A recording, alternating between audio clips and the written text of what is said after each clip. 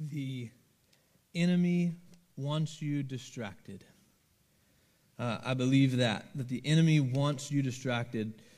By definition, a distraction is something that pulls your attention away from the main thing, and the enemy wants you distracted, church. But God is calling your attention back to Him all the time. Beautifully, graciously, like a father, He is drawing our attention back all the time. He has made the world and all that is in it to remind you of Him. And Satan and all of his demons want to draw your attention from the beauty and majesty and presence of God and put it on the amusing things of this earth. But God is pulling us back and back and back to the beauty and wonder of Jesus, and He does it in Scripture wonderfully. So why don't we open our Bibles to Titus 3 today. Titus 3. If you've got the YouVersion app, you can click over to it. You can go into events, and you can find us there as well. Titus 3, and we're going to be in verse 4.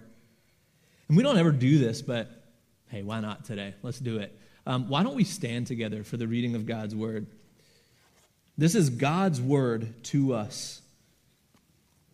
Verse 4, Titus 3, verse 4. Would you read with me? Not like out loud, but just read with me. For we ourselves were once foolish, disobedient, led astray, slaves of various passions. That's verse 3. We were passing our days in malice and envy, hated by others and hating one another. Verse 4. But when the goodness and loving kindness of God our Savior appeared, He saved us, not because of works done by us in righteousness, but according to His own mercy, by the washing of regeneration and renewal of the Holy Spirit, whom He poured out on us richly through Jesus Christ our Savior, so that being justified by His grace, we might become heirs according to the hope of eternal life.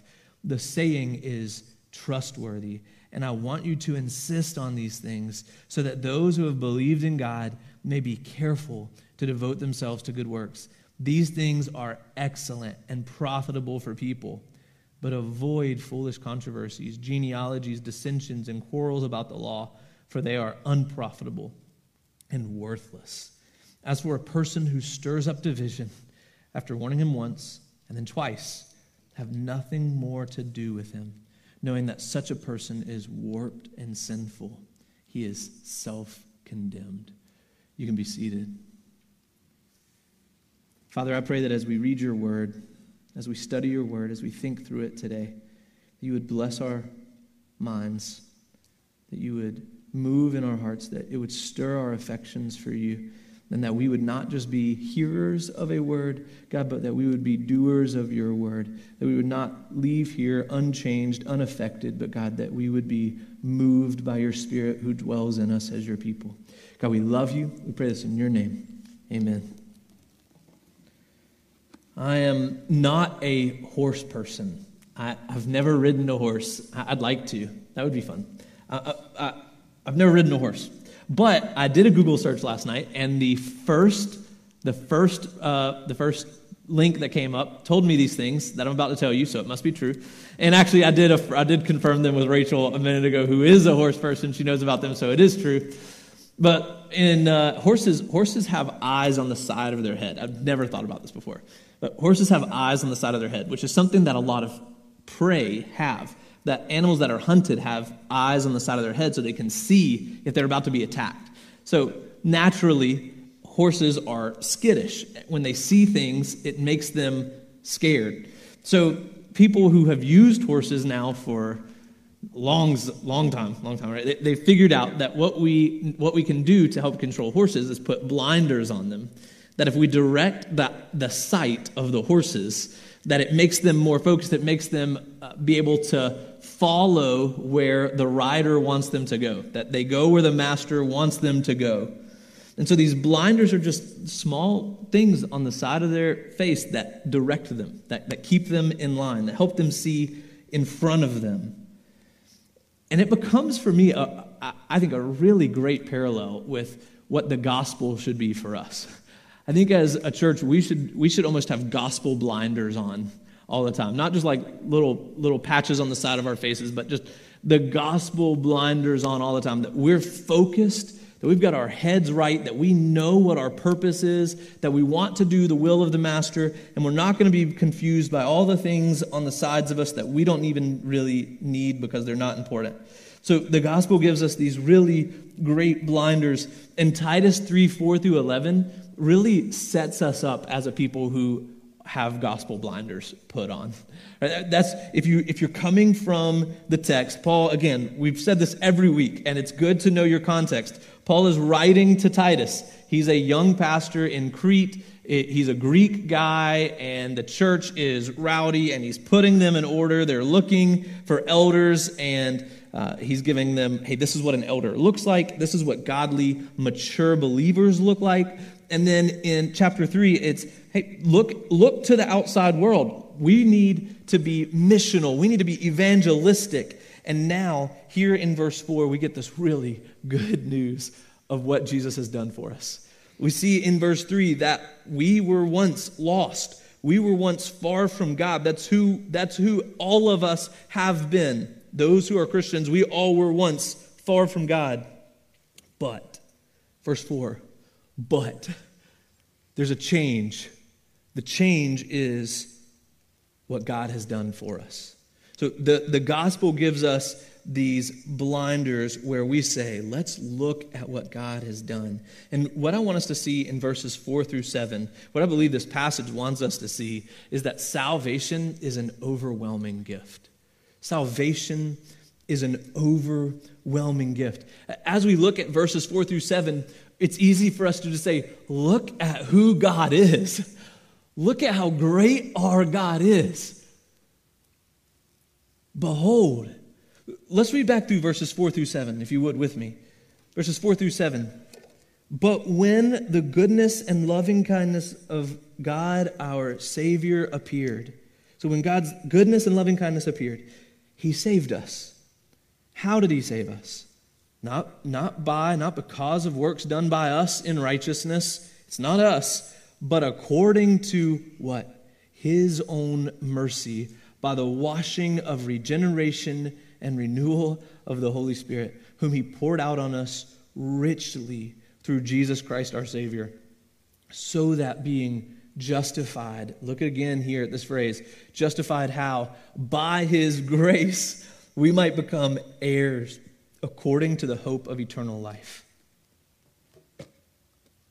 God came for us so full of goodness and loving kindness that those things were overflowing in His nature to bless us. It's the overflow of His goodness and loving kindness that we experience God in. The Father sent the embodiment of His goodness in the person of Christ. He sent the embodiment of loving kindness in the person of Jesus Christ. There is no evil in Jesus. There is no selfishness in Jesus. He is good, completely good. And when Jesus appeared in all of His goodness, what did He do? He saved us. He could have come in all of His goodness and said, I'm going to wipe the earth clean again. But in all of His goodness and all of His loving kindness, He saved us. What a beautiful phrase. What a beautiful start to verse 5. Aren't you grateful that verse 5 starts with, He saved us? That when He appeared, He saved us. He's our Savior. Jesus came for a purpose. It was simple: to seek and save the lost. That was Jesus' purpose. He accomplished His purpose by His very nature because of His goodness and loving kindness. He didn't save us by works done by us. No effort or goodness or kindness from me or from you or from Paul or from Titus or from anyone else could have done this. Remember verse 3. We ourselves were once foolish and disobedient. We deserved death for our lives of sin. We deserved destruction for turning away from God. We had no righteousness to present God. If we were to go stand before the Father and say, hey, Father, here is my righteousness so that you should accept me, we would have nothing in our hands. We would come up empty. We have nothing to present to Him. We are not worthy. Nothing that could satisfy his wrath against our sinfulness do we have to present to him. But according to his mercy, he withheld from us the punishment we deserved. According to his mercy, not according to us, according to his mercy. Look at God. Look at God. According to his mercy, he is merciful. He saved us. The only way this mercy can seem good to us, though, is if we believe we need it. Do you see that? What I've said about our sinfulness is hogwash. It just doesn't matter if there's not, if we don't believe it, right? For us, I mean, the mercy that we need only will be meaningful to us if we believe we need it. Eternally, it will be meaningful to you whether you know it or not. But in this moment right now, how grateful are you for that mercy? Do you believe you needed it? If you believe it's something that you didn't have, if you believe righteousness is something that you don't have, then mercy will be sweet to you. I think about if someone came to your house today while you're snoozing on the couch, hanging out, watching something on your TV. If someone came to your house, took your TV off your wall or off of your stand, wherever you have your TV, walked out, boxed it up, knocked on your door 30 minutes later, and gave it to you and said, hey, here's your TV, you would not be grateful to that person. Gratefulness is not what you would feel. You said, that was my TV anyway. I didn't need you to do that. I already had that. That's annoying. I don't need it. If we recognize that we never had grace to begin with, then the man who comes, or mercy or righteousness to begin with, then the man who comes to our door and says, here's righteousness that's mine that I will give to you, then we will be eternally grateful for that righteousness. There's no arrogance in our salvation. There's no pride in our salvation. There is only love of Jesus who came for us and gave us what we could not have on our own. We had no righteousness before Christ came. We only had our sinfulness and death, but we can be saved. Titus 3 makes it clear we can be saved. How can we be saved? How can we be justified by his grace? By the washing of the Holy Spirit. Consider that you are covered in your sinfulness. My kids love Peppa Pig, and they love muddy puddles.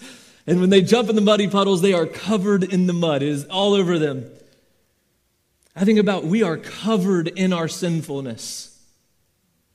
It is all over us. There is no escape from us. We can't get it off on our own. But God takes your dead spiritual state. He takes what is impossible for you to remove, this condemnation that spoiled your whole soul, this sin that has all of you spoiled. And we need his supernatural help to remove that sin. We can't do it. We can't take away what has spoiled us, but Christ can through the washing of regeneration and renewal of the Holy Spirit. It's the work of the Holy Spirit. That's why we pray, Christians. That's why we pray for people to be saved, is because it is the work of the Spirit, not our work, that people are saved. He washes, he regenerates, he renews. The only way for you to be made clean is to be made new. Jesus said that a person must be born again. That's a wild thing to say. Why say that? Why not give us an easier image? How is that possible? You know what he asked? What he was asked? What do you mean? How can I be born again? I'm a grown man now, Jesus. Because we need to be made new, regenerated by the work of God himself, born not into sin, but a new birth into his salvation, into his righteousness, by his work and his mercy and his grace, renewed by the Spirit, so that we are not the old sin-covered person we once were, but by the power of the blood of Jesus, the Holy Spirit washes us clean from our sin, so that we can be justified before our Holy Father. So how are you justified? How is this Spirit washing made available to you? How does this happen? It's the mercy of Jesus, and it is by his grace that you are justified. I think easy ways to remember, mercy is not getting what you do deserve. You deserve death and destruction for your sin. Mercy is that you don't get that. Grace is getting what you don't deserve. We don't deserve fellowship with God. We don't deserve salvation, but it is by grace that we get something we don't deserve. We don't deserve justification before God. But by Jesus' grace, we are declared righteous. It is by Jesus' righteousness. If you're like me, you know that you can't claim your own righteousness. You can only be justified by grace. Your salvation is an overwhelming gift. Your salvation is an overwhelming gift. God takes that dead spiritual state and gives you new life. It's all completely, wholly by his work and righteousness. And what kind of love is this? What kind of love is this? That we, dead rebels who hated God, that he would come and without any doing of our part would draw us back to himself. How sweet, how good. Jesus looks on you with tenderness and compassionate care. Do you believe that today? That's how Jesus looks on you, with tenderness and compassionate care. He looks on you as his beautiful creation, and he moved heaven and earth to bring you back to him. He looked on you in your spiritual squalor and filth, an untouchable mess of sin. I think if we could think of ourselves as an object in our sin, it would be, I don't want to touch that. Where are my gloves that I can touch that? I don't want that. Jesus looked at us in our misery of sin, and instead of saying, no, I won't touch that, Jesus said, I love you. Jesus saw you completely accurately. There was no glossing over any part of you. He saw you completely accurately and took our most embarrassing and hidden sins, and he carried them to the cross.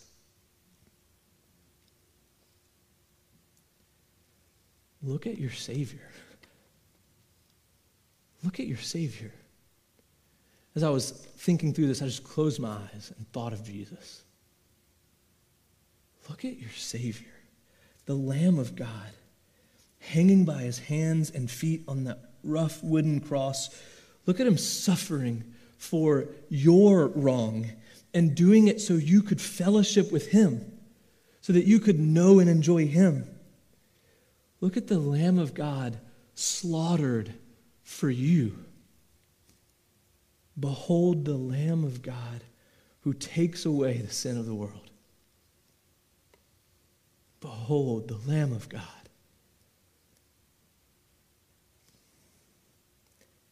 You can have no doubts that he loves you. And we can have no response but devoted love in return. How do we respond to this gift of grace and mercy and salvation without devoted love? Jesus, I want you. Yes, that. Jesus, that is better than anything. Any of the amusements of this life. Any of the passing things of this life. I want you, Jesus. We love not out of contractual obligation, but out of an obsessive desire to know him who is so beautiful.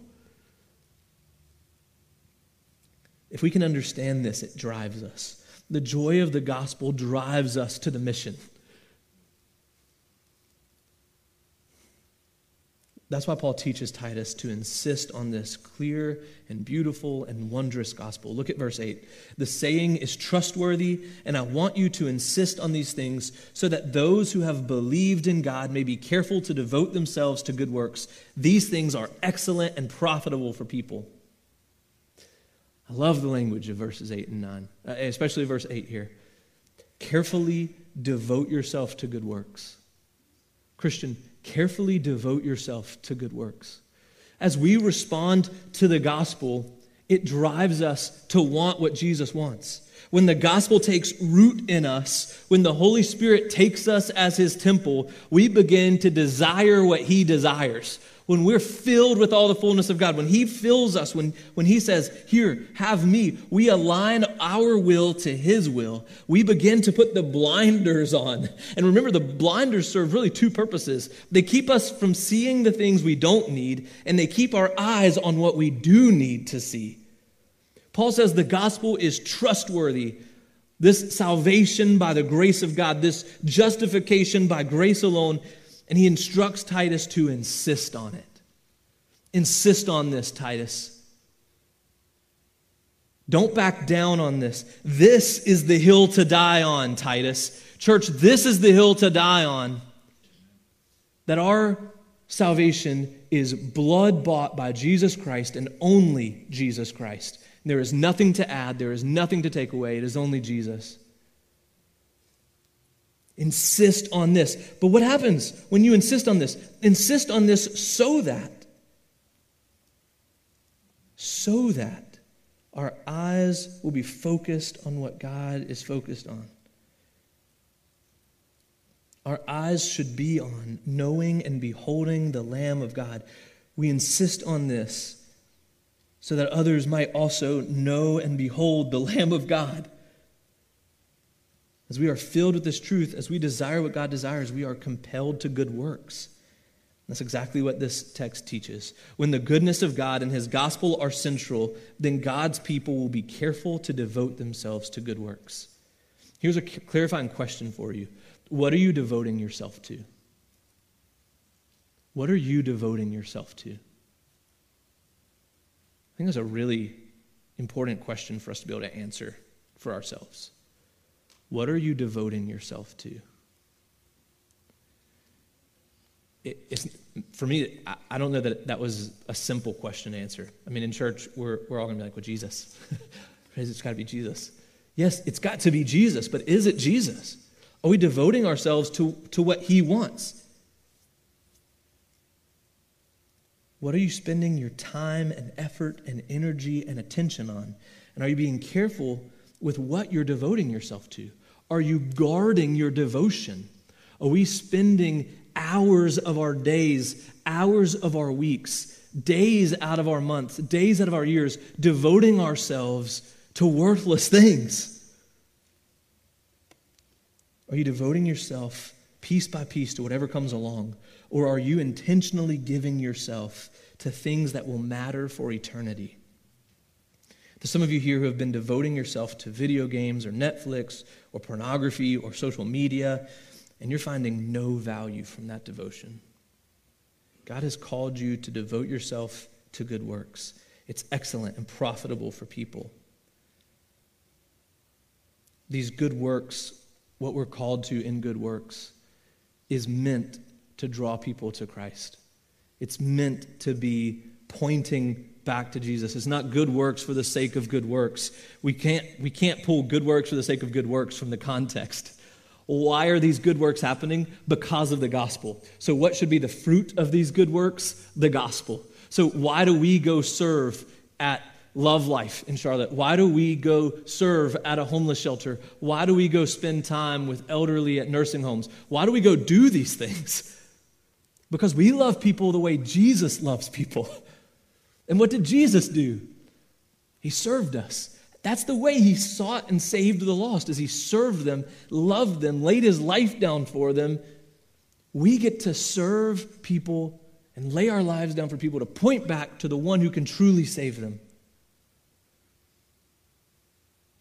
Why are you serving? Because Jesus served me better. When we serve others, there's really no better way for us to have an opportunity to share the gospel. When you think about that Frank list, how do you bless someone? How do we approach the people on our Frank list? Think, how can I serve them? How can I serve them? How can I lay my life down for others? I want to devote myself to good works so that God will use me to share the gospel, so that I can participate. If you're wondering, well, I don't know how to share the gospel with you. I haven't had an opportunity to share the gospel with people in a while. Where are you serving others at? Where are you devoting yourself to good works? If you're devoting yourself to good works in places with people, then there will be opportunity for the gospel. We devote ourselves to good works for the sake of the gospel. And very quickly, we avoid division. If we have these blinders on, then we recognize that every good work we're doing is for the gospel, that we're not wasting our time just lessening human suffering. We're spending our time easing human suffering for the sake of them knowing Christ, and we're doing that in unity. We're unified in sharing the gospel. But avoid foolish controversies, verse 9 says. Avoid foolish controversies, genealogies, dissensions, and quarrels about the law, for they are unprofitable and worthless. As for a person who stirs up division, a person who has a habit of stirring up division, there's a pattern. After warning him once and then twice, man, so strong, have nothing more to do with him. Knowing that such a person is, man, these are not generally words you think that Jesus ascribes to people. But this is what God's word, Jesus is ascribing to people. Knowing that such a person is warped and sinful. He is self-condemned. If you are divisive, you don't need the Bible to condemn you. You are self-condemned. But in case you don't recognize that in yourself, the Bible does too. Warped and sinful if you are divisive. Provision Church, there is no room for division in the church. Now, there are reasonable controversies. I mean, there's a reason that he talks about foolish controversies here. But let's be clear, if everything's a controversy, nothing's a controversy. In church, we live in a society that makes everything controversy. I mean, Nancy Pelosi's hair looks bad, and we've got articles about it. Trump's hair is flapping in the wind, and we've got articles about it. Kim Kardashian is famous. Everything can be a controversy. We live in that society, and church, we are easily sucked into making everything controversy. Aren't we? And sometimes we look at society and we're like, I respect this person, I want to be like them. And really what we respect is how they engage and they're controversial about everything. That is not Bible. Avoid foolish controversies. Genealogies would have seemed important to the people at the time, but not to the gospel. Who cares about your pedigree? Dissensions and quarrels about the law. Like there are some things that matter that are not worth our time, for they are unprofitable and worthless. What is profitable and worthwhile? What is profitable and excellent? It is your good works. It is your good works driven by the gospel. Your good works born out of your love for Jesus. It's the gospel itself. That's what we insist on. Church, don't be dragged down into the mud of controversies and genealogies and dissensions. Let's stay with a unified heart on what God wants. Paul deals with this same issue in the Corinthian church. In 1 Corinthians 1, he starts there. And that church was quarreling over who baptized who. And I love what he says in verse 13. First, in verse 10, he says, I appeal to you, brothers, by the name of our Lord Jesus Christ. He's already got the power of Christ in his word. I mean, he is an apostle, and he goes above and beyond. By the name of our Lord Jesus Christ, that all of you agree, and that there be no divisions among you, but that you be united in the same mind and the same judgment. Church, that should be true of us. That when people encounter Provision Church, they're like, that's a united church. They know what they're doing. They know that their goal is to make disciples who make disciples. They are a truly Christ-centered community driven by the joy of the gospel, making disciples who make disciples. They get it. They know it. They're all on board. We can't be dragged down by foolish controversies. But I love what verse 13 says in 1 Corinthians 1. Paul asks them, is Christ divided? Was Paul crucified for you? Were you baptized in the name of Paul? Is Christ divided? Of course not. Our unity with each other is a reflection of our unity with God. We have fellowship with God and with each other. That's what Paul prays for the church. We have fellowship with God and with each other. Our unity with each other is a reflection of our unity with God. And our unity with each other is even more than that, a reflection of God's unity with himself. He sent the church to be a light into the world of who he is, a dim mirror of who he is. God in three persons is completely unified. Is completely satisfied in himself and is uniquely able as a triune God in his nature to save us. And he is not divided. Church, if we want to honor our God well, we will be unified in our mission. We cannot be divided. The world already looks at the gospel as a message of folly. They rely on the Holy Spirit to enlighten their darkened eyes to the truth of the gospel message. We know that the gospel is not actually foolishness. We know that God is the definition of wisdom and the giver of wisdom, and that turning from sin to follow after God is great wisdom. So why would we as the church add actual foolishness to the message of the gospel in our disunity? Why would anyone want to be a part of a disunified church? Yeah, your message sounds fine, but it plays out terribly. You say Jesus loves you. You say you love each other. You say you want fellowship with God and with each other. You say you serve a unified triune God, but you guys look like you hate each other. Why would we add foolishness to such a wise message? We shouldn't. Let's be unified in following after Christ. Let's be unified in following after Christ. And let's not put up with people who are dividing, who are divisive. I think divisive people are a little bit like glitter, or division is a little bit like glitter. You guys know, if you've ever played with glitter, it starts multiplying. It's like, how did glitter get here? I don't know. But that's the way division works too. A little bit of division sows a little bit more of division, sows a little more division. We have to work hard to protect our unity, church. And that means not letting division go without working through it. That if there is division, we treat it with urgency. When our priorities are right and Jesus is our great treasure, then we are eager to root out division and be together. And when it seems harsh to say that someone who is divisive is warped and sinful and self-condemned, it really is harsh to let that go if we truly believe that the church is Jesus' bride. Church, let's not be distracted by worthless and unprofitable things, foolish controversies, genealogies, dissensions, and quarrels about the law, for they are unprofitable and worthless, and instead let's unify around this good gospel, a Savior who loves us, who died for us, who has made a way for us to be with him. Let's be focused. When we live in unity, we are a delight to God. Psalm 133 says it. And we have the greatest unifying cause in history. So let's be focused. Let's be focused on the gospel, and that we live our lives in thankfulness for what Christ has done for us. I wonder if you've ever trusted Jesus for your salvation. We're about to take communion together. If you don't have a cup, this might feel awkward for you, but I'm giving you permission. Here it is. It's not awkward. If you don't have a cup, they're right outside the back door. So feel free to stand up right now and grab one. Grab one for you and the people sitting next to you who are like, I don't want to stand up. They're in the back. It's fine. But as we prepare to take communion, it's appropriate for us to consider that gospel. It's appropriate for us to consider the sinfulness that we came from, that we need mercy, and that Christ has called us to unity. If you have your Bibles, turn over to Luke 22. Luke 22. Just a few pages back from Titus. Luke 22, verse 14.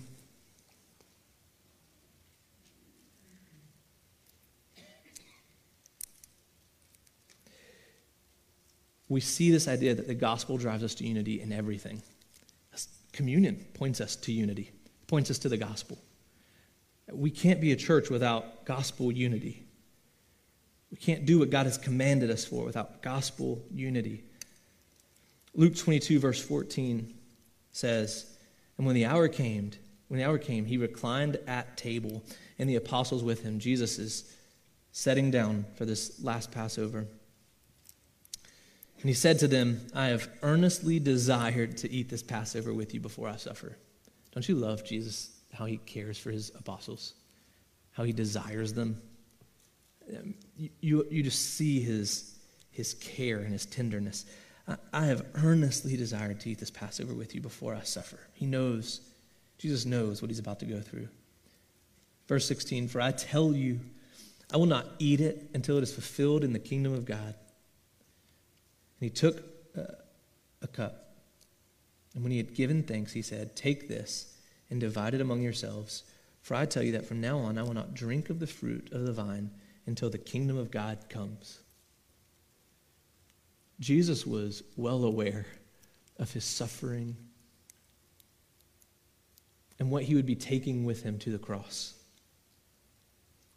And he was hopeful for when the kingdom of God comes. Since this last Passover meal before Jesus' death and resurrection, the church has honored him by continuing to obey this in remembrance of him. And we see this not done individually, separately. We see this done in community, unified around the message of the gospel. Today we hold this juice and this bread to remember what Jesus did for us at the cross. We see, we feel, we touch to remember what he did for us. Because it is to honor our Savior, because that's what we're doing. Because we're doing this in remembrance of precious Jesus. One of the things that we ask is that if you're here and you're not a Christian, just hold off on this. Because it would be dishonoring to Christ to drink the cup and eat the bread in remembrance of him and yet not claim him as your Savior. So hold off on that. We actually have that instruction in Scripture, that it's for the believer. So I want to urge you not to eat or drink if you're not a Christian. And even better, if you're not a Christian, give your life to Jesus right now. I mean, I'll always make that call in the communion. You've heard the gospel. You're a sinner. He died for you. He lived a life you couldn't live. He died on the cross for your sins. He took your place, and he rose again so you could be with him. If you call on the name of the Lord, you can be saved. Call on the name of the Lord right now. If you call on the name of the Lord right now, this is for you. To remember what your Lord has done by his grace, by his mercy. If Jesus did suffer and die for our sins, and he did, then we should reject our sins out of a great love for him. So one of the things I also want you to consider as we take this cup is, is there sin in your life you haven't repented of? Is there sin in your life that you're still worshiping over Christ in your life? Now's the time to repent. And it may be that in reverence to Christ, until you repent, you hold off on remembering in this way, to not do it in an unworthy manner. In remembering, our goal is unity with Christ. It's appropriate for us to search our heart for sin against each other. We want to be unified as we eat and drink together. And we want to be unified in what we remember, the pain of Jesus, taking our sin and our suffering on himself, that he was flogged and he was nailed to a cross, that he suffocated until he died so that we could be with him. Now consider that none of that physical pain that he had compares to the spiritual pain he endured by taking your sin upon himself. This is a reminder of his love for us. So what I want to do is I want to take about 30 seconds. I want to ask you to pray. And I'm going to bring you back I'm going to pray with you and give you instructions on taking this together. Would you pray with me for just a few seconds? Ask God to forgive you where there's sin, to expose where there's sin, to expose you where you might be divided from him or from others, where you're breaking fellowship. Ask for repentance, ask for forgiveness. And praise him for what he's done for us. Remember what he's done for us.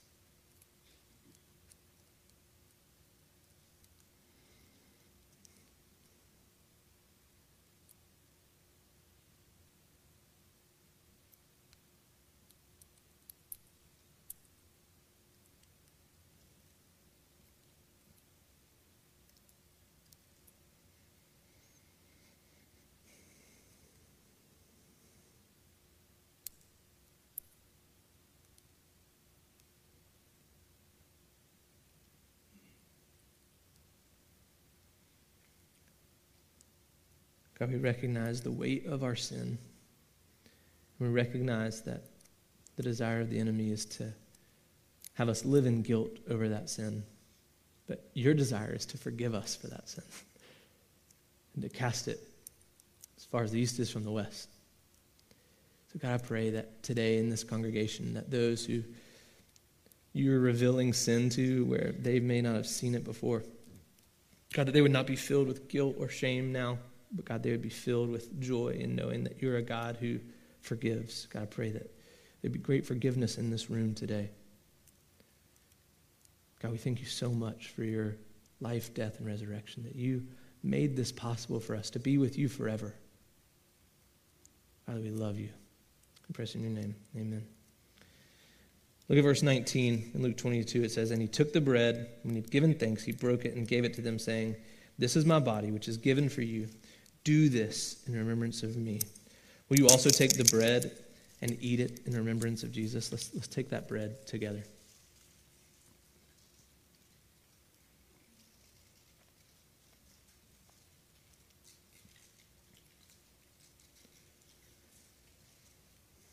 And likewise, the cup, after they had eaten, saying, "This cup that is poured out for you is the new covenant in my blood. Will you also take this cup and drink it in remembrance of Jesus?"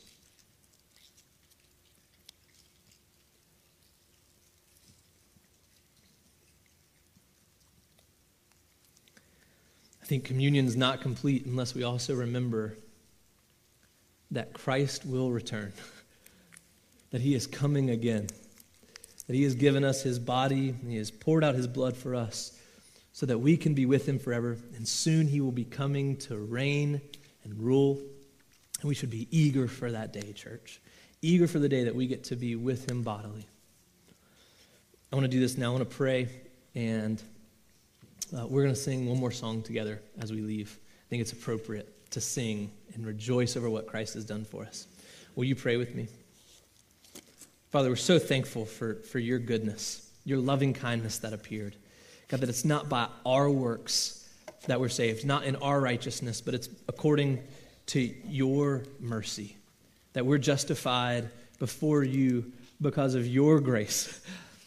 God, you met your own standards, and you invited us in with your invitation. God, we are so grateful that we are not expected to be righteous enough for you, but that you have only asked for our faith, for us to believe, for our surrender. And God, today, I pray that this congregation would be a surrendered congregation, that we would be on mission together, unified, because we recognize your beauty, because we behold the Lamb who was slain. You are so good. Thank you for paying our debt. Thank you for making this possible. We love you. Praise in your name. Amen.